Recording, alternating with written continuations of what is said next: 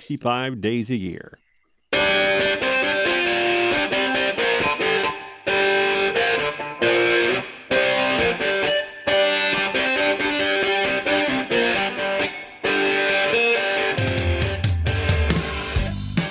Good afternoon, and welcome to another edition of Money Talk. I'm Neil Kreisel, and Diane Dewar and I are your hosts every week, right here on AM 1290, repeated at 11, and on Saturdays at 6. We're brought to you by Cornerstone Home Lending, whose highly trained and experienced team takes great pride in helping people with home financing, offering competitive rates and a wide array of loan programs. American Riviera Bank, smart banking, the smart people in Santa Barbara, at Figueroa and Anacapa Streets, and at Montecito's Upper Village. And Arlington Financial Advisors, a leading wealth management firm in Santa Barbara, providing its clients with the personal care and attention of a small independent firm, coupled with the vast resources of a major financial institution. Hi, Neil. Happy Monday. How's sheltering in place going for you this week? Oh, so it is Monday. I wasn't sure. I thought it was Thursday, but I'm glad. I keep having to set alarms for my kids' Zoom calls so I can remember, because all of a sudden it's like 15 minutes past the time and I'm like, oh no, we missed it. So yeah, a different pace. It is. But I'm not that, it's not that different for me. I've been retired for over 20 years. So for me, it's sort of very much the same. So anyway, happy Wednesday. So anyways, we have with us today Laurel Sykes, who's the Executive Vice President, Chief Compliance Officer, and Risk Officer for American Riviera Bank today. Laurel, thanks so much for taking time out to join us. I know it's a busy time for the bank, and we're just thrilled to have you here with us. Thanks for having me. So the first article today is from the Wall Street Journal on Saturday, and it's entitled "Returns Are in the Eye of the Beholder." And it's about Putnam Funds, which is one of the big, very big conglomerate mutual fund companies, is closing down one of its funds because of poor performance.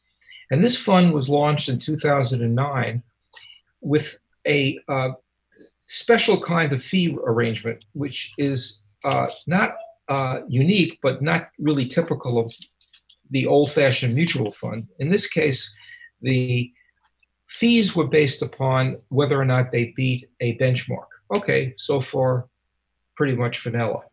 But what was really what made this story interesting is that the benchmark that they chose for this fund was a blend 50-50 between the S&P 500 and the Morgan Developed High Yield Index Fund, which is a basket of low-rated corporate bonds.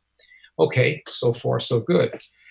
But what happened was over the last 10 years, they did very, very well in terms of their benchmark because they didn't invest in any bonds. They only invested in stocks.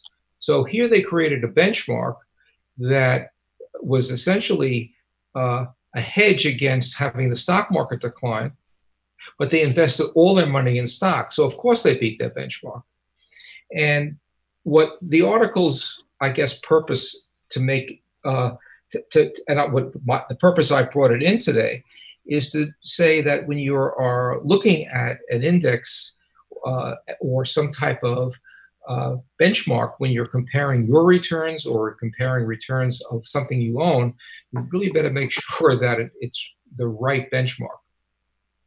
You know, that's so true, because when oftentimes people compare everything to the S&P 500, which just isn't an accurate representation, especially if your portfolio has some international exposure or some small and mid-cap exposure, that it's not comparing apples to apples. And that's oftentimes how investors get themselves into trouble, because they constantly are chasing returns of the best performing asset classes when oftentimes their own portfolio is more diversified than that. Exactly.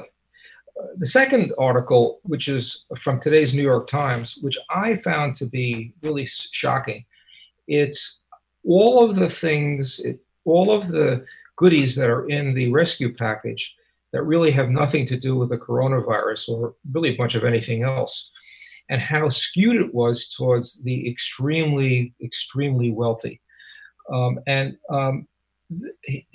For example, this new bill undoes limitations that were put into the 2017 tax cut package to prove that it wasn't just for the rich.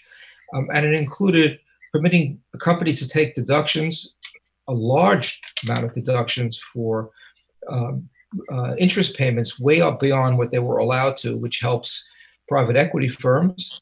They permit the writing off of losses from prior years in the current year. And, this is sort of the irony of it, is that if you have a loss in 2020, you won't be able to use that loss until next year, until you file your taxes. Now, this is the year where you need help. But what this bill does is it permits you to take 2018 and 2019 losses and to use that to reduce this year's taxes, which has absolutely nothing to do with the corona crisis. It also permits accelerated depreciation and deductions. And all of this, which is really sort of adding insult to injury, are only for companies and people above a certain threshold of income, which to me is, just blatantly favoring the really super rich, both individuals and companies. You constantly hear that there's a bunch of pork added into all of these bills. And part of that is politics. And part of that is, it's difficult. And for whatever reason, Washington seems to not be able to pass a clean bill. The next article is actually a really good compliment to community banks.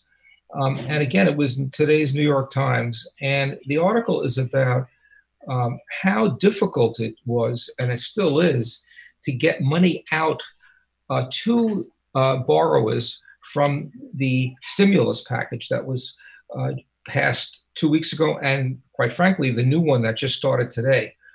And the article interviews a bunch of community bank presidents, and they talk about how they were given really no help from the government in terms of understanding how they could do this. They weren't given the right, any forms.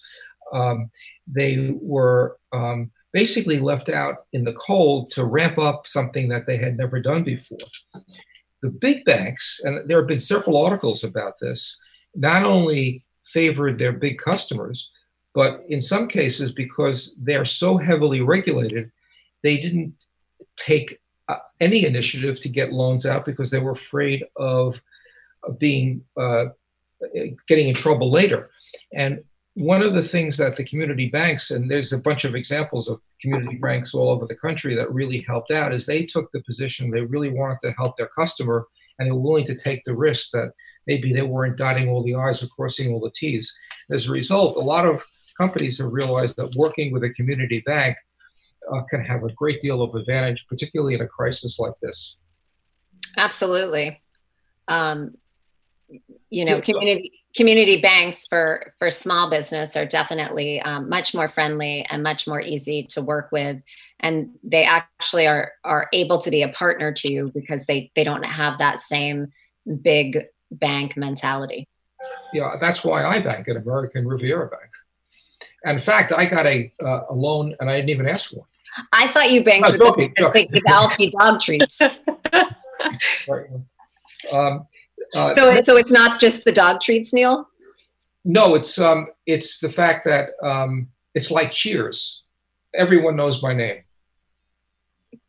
When you walk in, if you walk into Bank of America, they look at you like your shoes aren't shine. You walk into American Riviera Bank and they say, "Hey, Neil, how are your dogs?"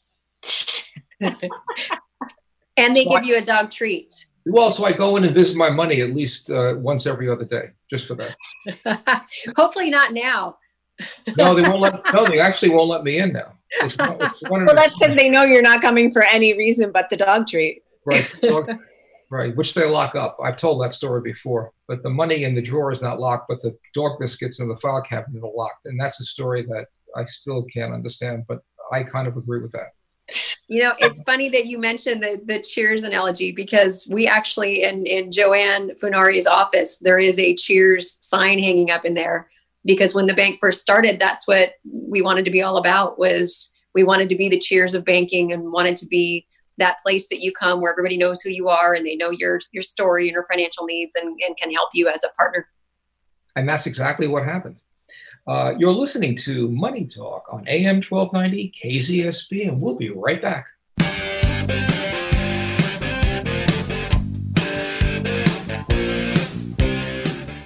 For prospective homebuyers, one of the most important steps of the loan process is getting clear and honest information from someone who will speak plainly and truthfully about loan programs and options. I'm Kelly Marsh, Vice President, California of Cornerstone Home Lending, where our highly skilled and experienced team takes great pride in helping clients obtain home financing with honest, knowledgeable, fast, friendly, and efficient service. As a Santa Barbara native who has spent the past 20 years in the mortgage industry and has closed over 4,000 loans, I'd appreciate the opportunity to earn your business and invite you to visit thekellymarshteam.com or call my office at 805-563-1100 to learn more about how Cornerstone Home Lending can help you determine the best way to manage mortgage debt to achieve a more stable financial future. Licensed by the Department of Business Oversight under the California Residential Mortgage Lending Act. California Residential Mortgage Lending Act license number 41DB0-72220. California Financial Lending Law license number 60DB0-72528. Loan originator NMLS number 245822. Not a commitment to loan. Equal housing opportunity. Hi, we're the Goo Goo Dolls. We're fortunate that we can give our daughters everything they need to grow and learn. But not every child can focus on classes and play dates. Nearly 13 million kids in the U.S. face hunger. That's 1 in 6. School lunch might be their only meal each day, and it's heartbreaking to imagine any child going to bed hungry. We're dreaming of a perfect day when kids can smile, play, and just be kids without worrying about where their next meal will come from. Feeding America is working to make that perfect day a reality. Each year, the Feeding America network of food banks rescues billions of pounds of good food that would have gone to waste.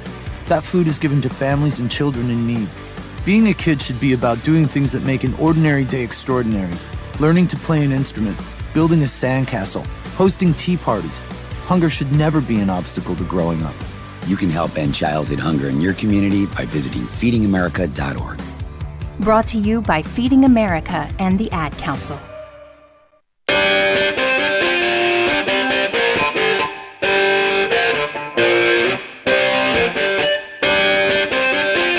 Welcome back to Money Talk, brought to you by Cornerstone Home Lending. Since 1988, a mortgage banker and direct lender that believes in providing in-depth loan consulting to its customers in a personalized and honest manner. And we can be reached at 805-564-1290 if you have any questions. Or you can also email us at moneytalk1290@gmail.com. So if you're just joining us, we're thrilled to have with us on the line Laurel Sykes, who's the Executive Vice President and Chief Compliance and Risk Officer for American Riviera Bank. Laurel, thanks so much for being here with us today. Thanks for having me. So tell us a little bit about yourself. How did you get involved in banking? And I noticed that you are a local. You grew up in Solvang. That's exciting. And so tell us a little bit about the beginning of you. Okay. Well, I've been in banking for almost 30 years now, starting in Solvang, actually. I started as a bank teller at a little branch in the Solvang area while I was going to high school. So I was one of those that got out of class at noon every day and got to go start my day job. And it just kind of took off from there. So I started as a teller. I worked my way up through the branches. I started at Santa Barbara Bank and Trust when that bank was still around, doing a merger and acquisition team. And then when that merger was complete, I didn't have another path to take. So I ended up in this risk and compliance arena. Interesting. And so did you stay local? Did you go to UCSB for college? I did. What did you major in? Business economics. Oh, all right. BusyCon. Nice. Yeah. And so now, did you always think you wanted to be in banking, or is that just kind of how it evolved? That's, we all say that banking is an accidental career. It's something that I was doing, continuing through school and then after school. And I think maybe I tried another avenue once or twice. And during my notice that I had given at the bank that I was at the time, I ended up getting an offer I couldn't refuse. So I've never actually left. risk management business or that role has really exploded since the 2008 financial crisis. Mm-hmm. And what companies thought they had in place in terms of risk management really wasn't. It's become much more sophisticated and much more important. Mm-hmm. Are you an attorney? No, I'm not an attorney. I am certified in a special body of regulations that's applicable to financial institutions. I'm a certified regulatory compliance manager. And do you have, in terms of how the role is structured, do you have the right to basically go, like an auditor, to go into any area and see what they're doing? Yeah.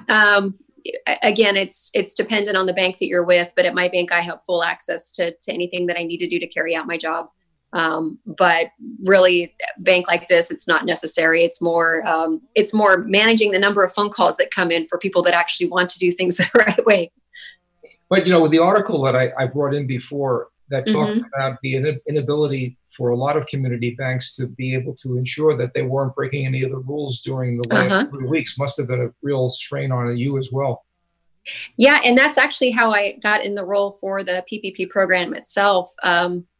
We wanted to do it right, and maybe got a little bit of flack for not being ready when the doors first opened on April the 3rd, but we were ready by 10 p.m. that night. We wanted to get the loan application completely online so that people could self-serve and understand the requirements themselves. So our application included links to the guidance so that they knew what they were getting into, what their requirements were, how they could calculate their maximum loan amounts. We had to work, of course, to get all the compliance disclosures in place to do things like run credit. So that did take us a little bit longer than probably some of the other banks. But as I mentioned, we wanted to do it right from the get-go. So that we wouldn't have to re-engineer it down the road. And ultimately that's a strategy that paid off. I'm not sure what some of the other banks are doing right now, but I do know that for us, we were successful in that very first round because of all the work that we had put in getting approval from the SBA on 420 loans in 10 days, covering 13,000 jobs in our communities. Yeah, wow, which is amazing, and why there's so much kudos going out to community banks. This has been a real opportunity for community banks to prove how valuable they are to the community. Absolutely, for sure. So, for those listeners that are unfamiliar with SBA versus commercial loans, will you just take a step back and explain that for us? Sure. So the Small Business Administration is it's a program that's been available to lenders, but you had to be a prior approved SBA lender at the time. We've been one for a while, and we're actually a preferred lender under the SBA.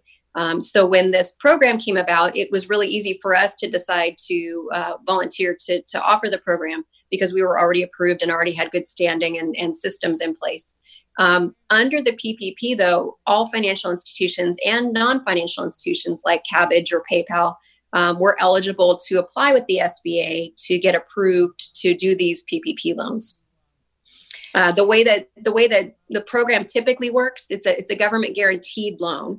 The PPP falls under something called the 7A program, which historically has required collateral, like your personal home you might put up for collateral. It's a guarantee of maybe 50%, maybe 75% by the government, depending on the type of product you're doing. And this PPP is different than traditional 7A in that, number one, it does not require that you go to another lender and be declined first. Number two, it does not require any collateral by the person. It's 100% guaranteed by the SBA. And number three, as I mentioned before, any bank could offer these programs, not just those that were prior approved as SBA lenders. Sorry, go ahead. What about the loans that there's that caveat that it could be forgivable? What are those not necessarily the ramifications, but how are they going to determine what's forgivable and what isn't, I guess? Okay, that's a really good question. And when I say 100% guaranteed, that's what tells a bank that it's a safe loan to make, and that as long as they do their due diligence, that if anything were to go wrong with this loan, that the SBA would come back and make the bank whole. So that's a really important thing.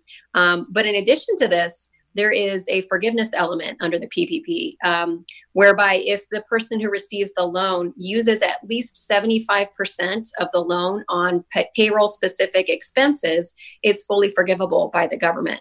And what they do is they track their expenses for a period of 8 weeks following their initial funding.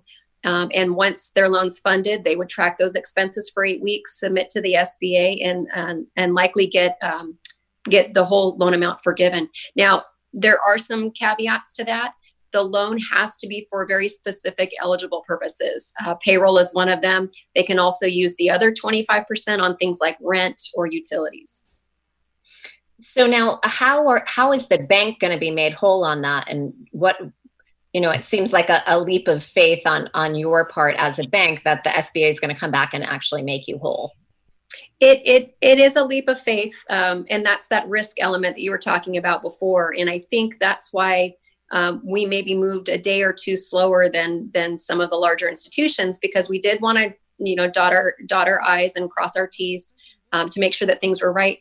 The other challenge with this is the loan is originated at a 1% rate. So if the forgiveness element didn't happen, then the bank would be carrying these loans on our books at a 1% rate. And that's a struggle from a balance sheet standpoint. I can't today talk about the dollars that we funded because we are a publicly traded institution and that information has not been made available to the public yet. But needless to say, the amount of loans that community banks are funding does put a strain on their balance sheet and their access to liquidity and all of that. So what we're hopeful for is that because we did such a good job and worked with our clients to really understand the ramifications, they asked for the right loan amount for them. They will be spending it on payroll, and the majority of these will be fully forgiven. And again, that is a little bit of a leap of faith, but we are a community bank, and we wanted to make sure that we could help as many clients as possible in this very difficult time. And it was a risk that we were willing to take. Many people think that, or a misconception that this money is coming from the federal government. It's really coming from the banks. Mm-hmm. And I guess each bank has its own limit based upon how much loans they have versus their capital. So some criticism could be leveled at some banks just because they didn't have the dry powder. It's not like money just was flowing from the Treasury into individuals. It really goes through the banks. Is that not the case? That is correct. So we have funded, I believe to date, we have funded 412 of those loans. And that's quite a bit of money for our small little bank here. To give you some frame of reference, while I can't talk about dollar amounts, we typically do about 280 new loans a year. So when you look at 414 done in a 10-day time span, that's incredible volume. I think at the end of all of this, I don't know if you're all aware, but today was phase 2. We all got primed and ready to go. We had an existing book of business that we were trying to get through our pipeline. We worked all weekend. We've worked all weekend for the last 6 weeks or so, trying to get these in a good place so that we could submit. And the deal last night was we were waiting for the window to open with the SBA. I think you may have all heard on the news that it was supposed to open at 10:30 a.m. Our time, our Eastern time. So for us, 7:30. So a group of us got online about 3 this morning, and we've been kind of at it ever since. The SBA went ahead and opened the window at around 6:15 this morning, which surprised us. Fortunately, we were already in the office, so we just jumped on it. And what they allowed us to do is start submitting our applications, even though they weren't approving them yet. They were letting us know if there were any errors so that we could be ready. And we've already done, as of the last time I counted, another 131 loans today. We think that by the end of this, we're going to see about 555 loans from American Riviera Bank by the end of today. Wow. So now the American Riviera Bank limited the loan program to just your existing clients. That's correct. And correct. So is that something that many banks did, or is that just what your community bank decided to do? I heard a lot of banks, especially the larger ones, were limiting them to customers. They were also limiting it even further to just business loan customers or maybe just business deposit customers. I did hear of some community banks that did a kind of a wider reaching net. But the problem you run into there is there's no way to kind of turn off the spigot once the loans start coming in. And I think that what they found is they needed to be able to help their customers, and their customers didn't make it in the first round because they had opened it up to everybody. And while it's it's a hard thing to say no to people, I think that, to your point earlier, the benefit of banking with a community bank has never been more true than it has been these last 2 weeks, because those are the groups that got the loans through. I mean, you look at a little bank like ours that's going to do 555 loans in this short a time frame, and it's because, number one, we knew our customers, and I think that's probably one of the big reasons for just limiting it to the customer base. It's not just enough to take a loan application. You also need to verify payroll expenses. You need to collect entity documents on the business. And we knew we just couldn't do all of that for non-customers because there was just too much work involved to try and get them through the pipeline as quickly as we needed to before the money ran out. You're listening to Money Talk on the Santa Barbara News Press radio station. We'll be right back.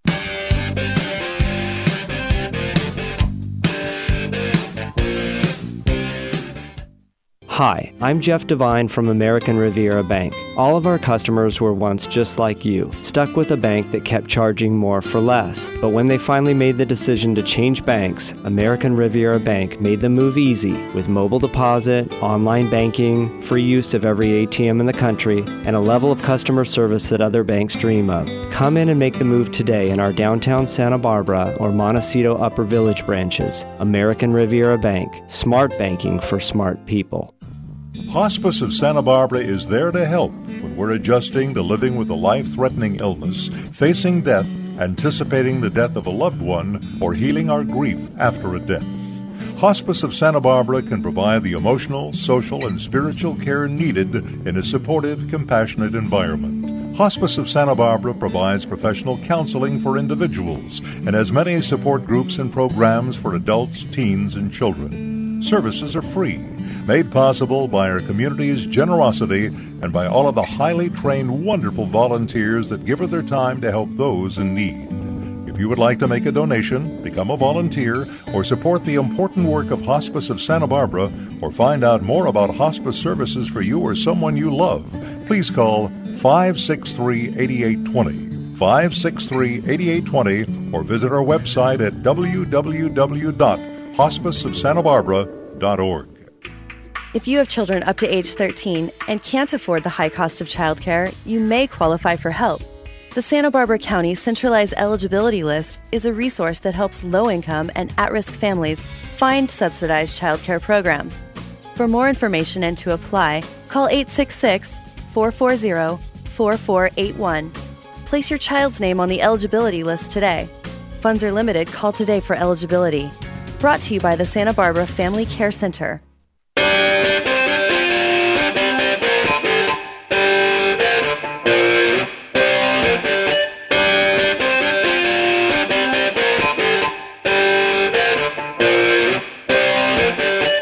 Welcome back to Money Talk, brought to you by Arlington Financial Advisors, a leading wealth management firm founded on providing thoughtful, objective, and comprehensive financial guidance for families and entities who are seeking long-term financial confidence. So, Laurel, we were talking before about all of the loans that you were able to do. What about the normal loan? Somebody strolls into the bank today, oblivious to what's going on, and wants to get a home improvement loan or a new mortgage or wants to open up a business. How has that been affected, or how is that affected? It's not just loans too, it's deposit accounts. We've had an increase in demand for opening deposit accounts unlike we've ever seen. And fortunately for us, we may be a small bank, but we're good on technology. We were able to facilitate the opening of deposit accounts through online means. We have people in the office that then send out the disclosures via DocuSign and everything's signed electronically. On the loan side, we aren't seeing a huge volume of new requests. I mean, there definitely are some. We've got a lot of clients that are interested in taking advantage of opportunities in the marketplace right now. But the biggest requests we're getting are for people that might need financial assistance. Maybe a deferment on a mortgage payment or something like that. And that's all just handled. Our employees are still taking all their calls and answering all their emails. We are fully in the cloud environment. So when this happened, we were able to institute a remote work strategy in the blink of an eye. And everybody is able to work from home. We have people on A team that are on Mondays and Tuesdays in the office. And then our B team is Thursdays and Fridays. And then we rotate the Wednesday in between. And we just haven't missed a beat. The employee base has really come together to figure things out and to make things happen so that our customers, both for PPP and existing clients, are being served the way that they need to. People still need access to their money. And so when the money ran out, I heard from a lot of articles and people that they were really concerned that either the money that was in the original pool went to large businesses that it shouldn't have, and or they got there too late. Do you think that the second wave that Congress passed last night, or pool of money, will be sufficient? And do you think that will satisfy the needs of the small business? That's a good question. And again, I think we were talking about this a little bit at the break. I have been 24/7 on PPP, so the news hasn't come at me as much as I would have liked. But initially, I heard a statistic that the first round of funds was only enough to cover about 35% of our businesses. And a lot of those are small businesses with 1 to 4 employees, maybe sole props. And if you think about it, if the large businesses all got through, there are still, potentially 65% of businesses that didn't get through on that first round, if not more. I honestly think that even the second tranche probably won't be enough to cover everybody. And I don't know where we're going to go from there. I don't know if there's going to be a phase 3 and a phase 4. The one thing that was really hard for us to stomach was the fact that the self-employed and sole props weren't even able to apply starting on April 3rd. So the money ran out within days of them even being eligible to apply for the funding. So it almost forced the large businesses ahead. And this assumes that the virus will not come back in the fall. And exactly. So, these loans are only good for a few months worth of payroll. And then This could all start all over again. So this is not really a stimulus package in the traditional sense. This is really an aid package. Yeah, it's a paycheck program. It's to be used in lieu of unemployment. Right.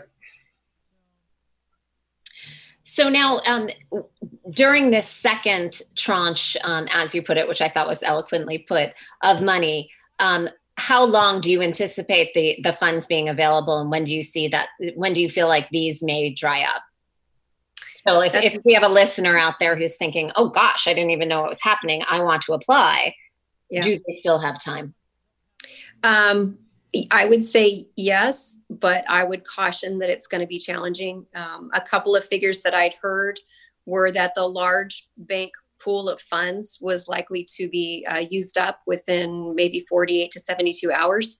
But the good news is, if you are banking with a community bank, there was a separate set of funding set aside for community banks, specifically those like ours that are less than 10 billion in assets. So my guess is the community bank funding will last a little longer.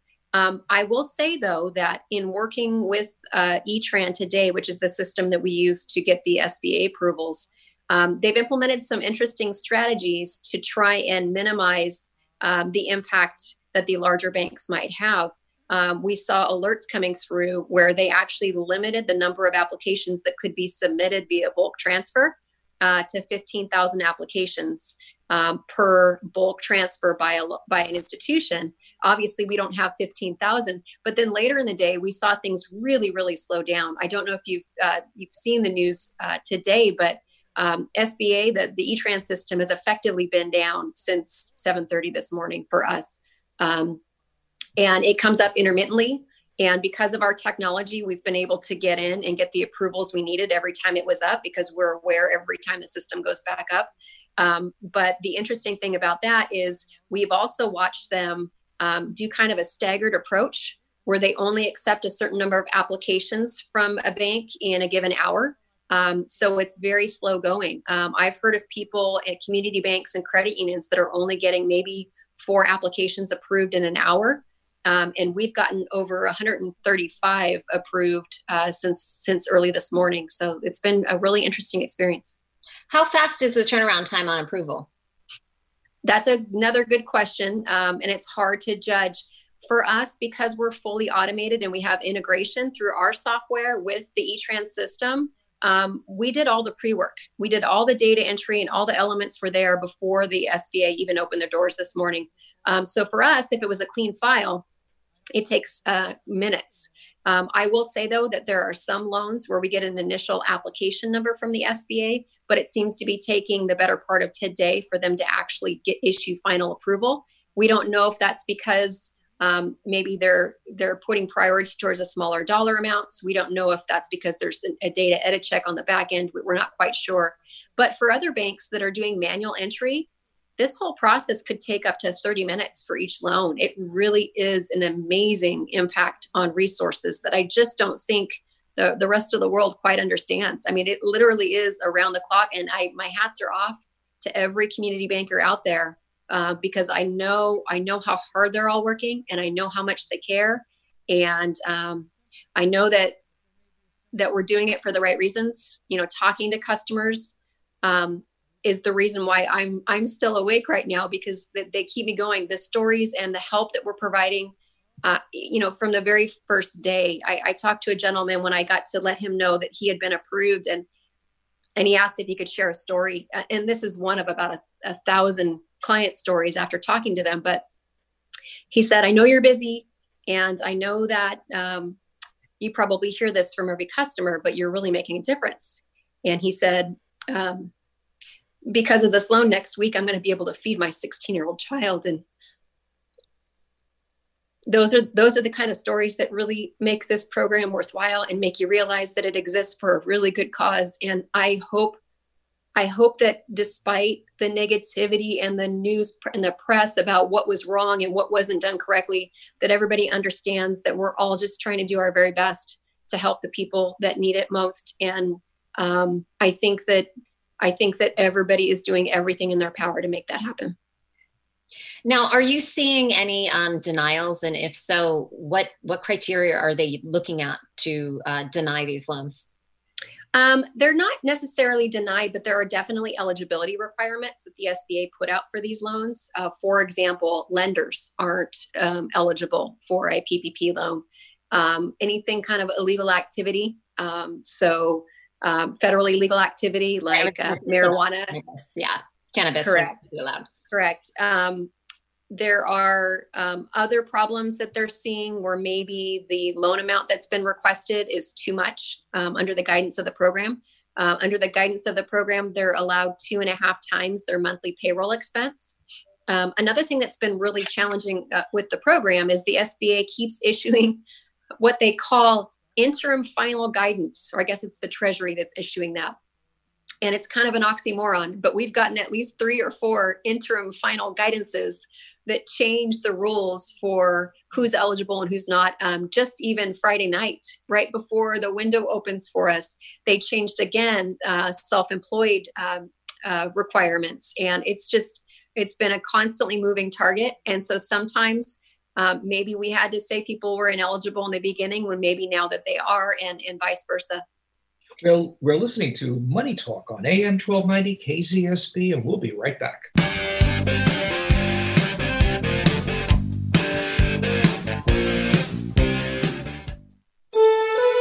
It's a fact. Successful wealth management is built on strategies that focus on the big picture, take a long-term view, and establish deep and valued relationships. Hello, I'm Diane Duva, founding partner at Arlington Financial Advisors, Santa Barbara's trusted family guide, empowering you to make more informed and confident decisions.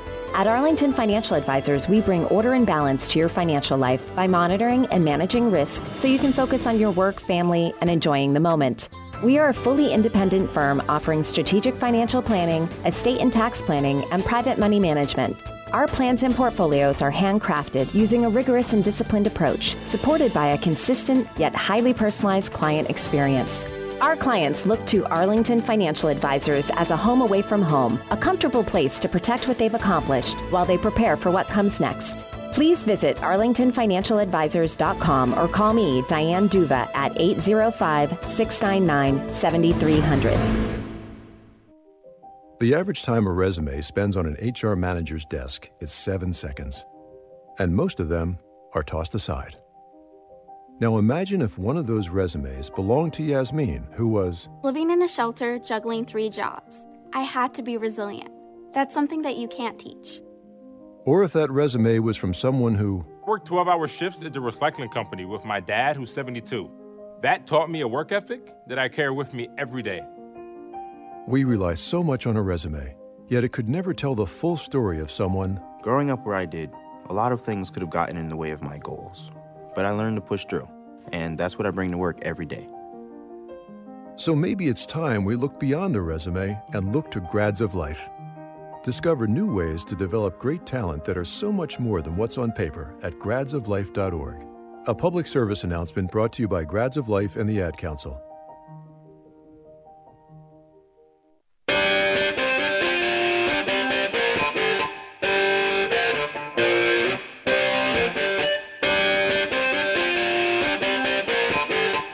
Welcome back to Money Talk, brought to you by American Riviera Bank, making your life easier with cutting-edge technology, mobile deposits, free use of every ATM machine in the country, at a level of service other banks can only dream about. So Laurel, one of the things that you've done that's really been important is helping the clients get the loan. But once they get the loan, they have certain requirements that they need to fulfill in order to get the loan forgiven.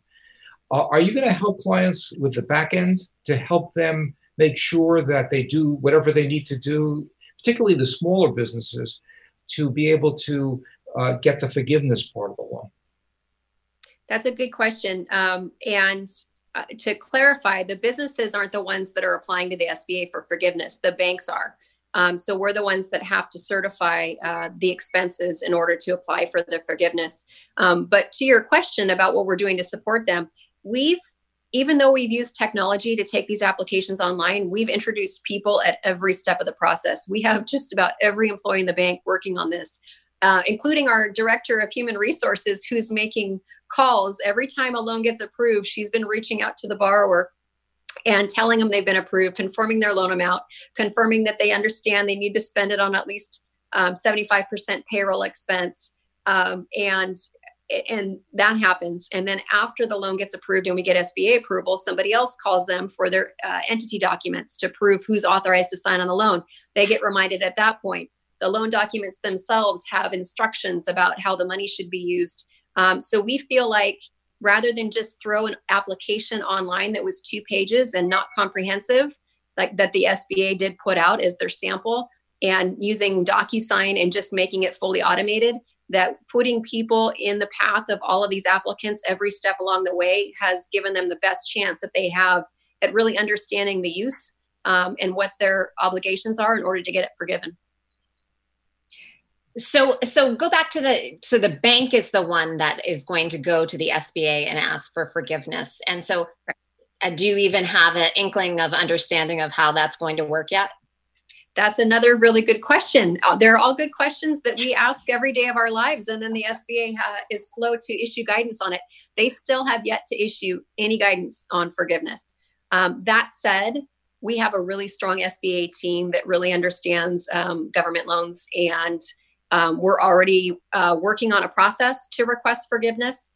Because of our online functionality, we're able to collect documents from customers where they can just upload directly online. And then through that online methodology, we can push out to individual reviewers within minutes. I mean, there were loans that we were pushing through our entire pipeline and getting full bank approval within hours if it was fully complete and it was routed through the right channels. So we'll probably implement some similar types of functionality for the forgiveness aspect. That's great to know. And I'm sure you should feel, or I just want to say you should feel very proud. The investment that the bank did in technology early on has really come to, bear fruit for you all and make this process that much easier. Absolutely. Especially today. Like I said, when you're considering 4 applications approved in an hour and we've had, over 135, it really shows where technology comes into play. And I think, other community banks are having success doing this completely manually, but maybe not quite on such a large scale. And they might be a smaller institution, or they might be counting on the fact that money's going to stay available for the next couple of days. When you say that your demand accounts have also been positively impacted, do you have any sense of where that money is coming from? Is it coming from disgruntled big bank customers, or is it just coming from stock market where people just have too much money now and they need a place to put it? Where do you find the new money is coming from? It a lot of times is people that are realizing that it's time to switch. They've been sitting on it for a while. They've been with a big bank. Maybe they've been bought over 10 times over when they used to bank with a community bank. And sometimes people need an impetus to get them to make the switch. And I think not only has that happened, but you're also in a situation where customers can't come into a branch anymore, right? They need to really self-serve online. And we've got online mechanisms for people to do that from the privacy of their home without going anywhere. And I think that's really helped. The other thing that we're seeing is we're fairly new in the San Luis Obispo County. We opened up in early 2018 in Paso Robles and have had phenomenal success. That branch has become our number 2 largest branch in just no time at all. And then San Luis Obispo opened just last year. So we're continuing to see a ton of clients coming over from the larger institutions that were really just waiting for a community bank to come back into the space. And the team that we have in the San Luis Obispo County is just unrivaled. They're all expert bankers and have been doing this for an awful long time. And clients were just waiting for them to find a landing space. And so with that said, what do you have a demographic breakdown of where the loans are primarily being deployed? Is it equally among the counties, or is it primarily Santa Barbara County?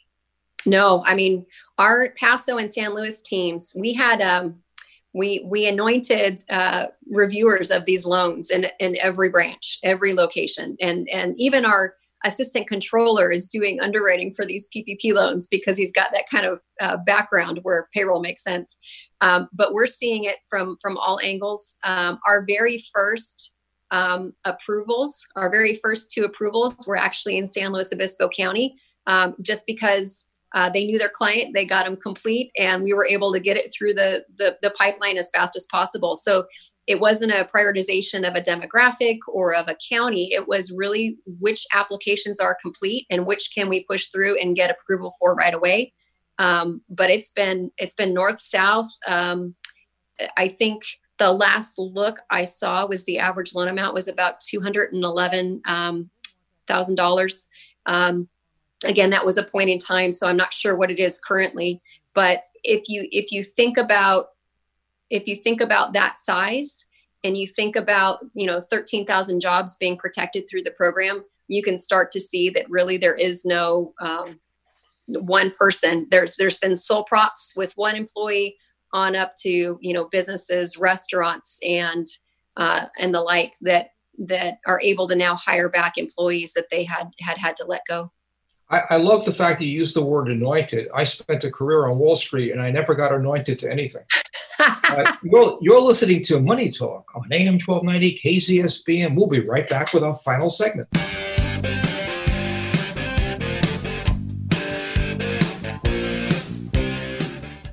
Hi, I'm Jeff Devine from American Riviera Bank. All of our customers were once just like you, stuck with a bank that kept charging more for less. But when they finally made the decision to change banks, American Riviera Bank made the move easy with mobile deposit, online banking, free use of every ATM in the country, and a level of customer service that other banks dream of. Come in and make the move today in our downtown Santa Barbara or Montecito Upper Village branches. American Riviera Bank, smart banking for smart people. For prospective homebuyers, one of the most important steps of the loan process is is getting clear and honest information from someone who will speak plainly and truthfully about loan programs and options. I'm Kelly Marsh, Vice President, California of Cornerstone Home Lending, where our highly skilled and experienced team takes great pride in helping clients obtain home financing with honest, knowledgeable, fast, friendly, and efficient service. As a Santa Barbara native who has spent the past 20 years in the mortgage industry and has closed over 4,000 loans, I'd appreciate the opportunity to earn your business and invite you to visit thekellymarshteam.com or call my office at 805-563-1100 to learn more about how Cornerstone Home Lending can help you determine the best way to manage mortgage debt to achieve a more stable financial future. Licensed by the Department of Business Oversight under the California Residential Mortgage Lending Act. California Residential Mortgage Lending Act license number 41DB0-72220. California Financial Lending Law license number 60DB0-72528. Loan originator NMLS number 245822. Not a commitment to loan. Equal housing opportunity. Santa Barbara Teen Sports listeners, I am your host, Erica Salda, the Queen of Teen. We welcome you all to join us every single Tuesday at 9 a.m. Check out the website and all the great places you can participate in the station supporting local teens and athletic talent in our community. Where can you find us? Instagram, Twitter, Santa Barbara TeenSportsRadio.com, YouTube, Facebook. When else are we airing? Tuesday evenings, 11 p.m. and Monday morning, 3 a.m.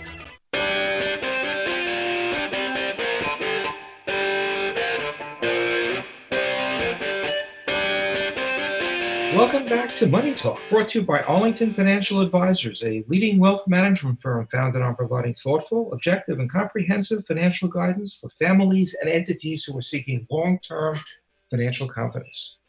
So, Laurel, for anyone listening out there that wants to apply for the second tranche of the PPP money, what would you recommend them doing? I think the very first thing is to contact your community bank. Start with the bank that you bank with. You can also go visit our page. We have a page on the American Riviera Bank website dedicated to PPP. There's a big banner at the top of our website, so you can't miss it. And what it does is it gives you resources and maybe other alternative lenders that you might also be able to apply through in case your bank isn't participating. You know, and it gives you great information about what's necessary, what documentation you're going to need to collect, and all the resources that are at your disposal. To that end, you know, I think it's worthwhile mentioning that, Laurel, you also do a blog that gives a plethora of information and very relevant to what's going on now about the CARES Act, about PP&P. And, you know, I just wanted to say thank you because you really boil it down so that it's easily digestible. So I would recommend anyone who's looking to learn more about the CARES Act, PPP, how to actually get your loan processed and get the money in your payroll, to go to American Riviera Bank's website and check out Laurel's blog, because it's a wealth of information. So thank you for doing that. It's a real community treasure. Absolutely. We've been a little remiss in posting updates as of late. There's been not a lot of time to create right. Yeah, exactly. Well, you know, you've been creatively getting applications in the pipeline. So I think we'll forgive you for that. Fantastic. So in our final, moments together here online, I just really wanted to say thank you for being a community bank and saving those 13,000 plus jobs in our two counties, Santa Barbara as well as San Luis Obispo County. It really is going to go a long way in helping our community get through this very challenging and unprecedented time of this COVID-19 pandemic. Thank you. You know, and one more thing to in the spirit of financial literacy, we are offering classes as well. So if you go on to our YouTube channel at 3:30 every day, your kids can take our financial literacy classes. Oh, fun. Okay, we'll do that. Thank you so much, Laura, and thank you, American Riviera Bank, for all you do. Thank you for listening. You've been listening to Money Talk, and we'll see you next week.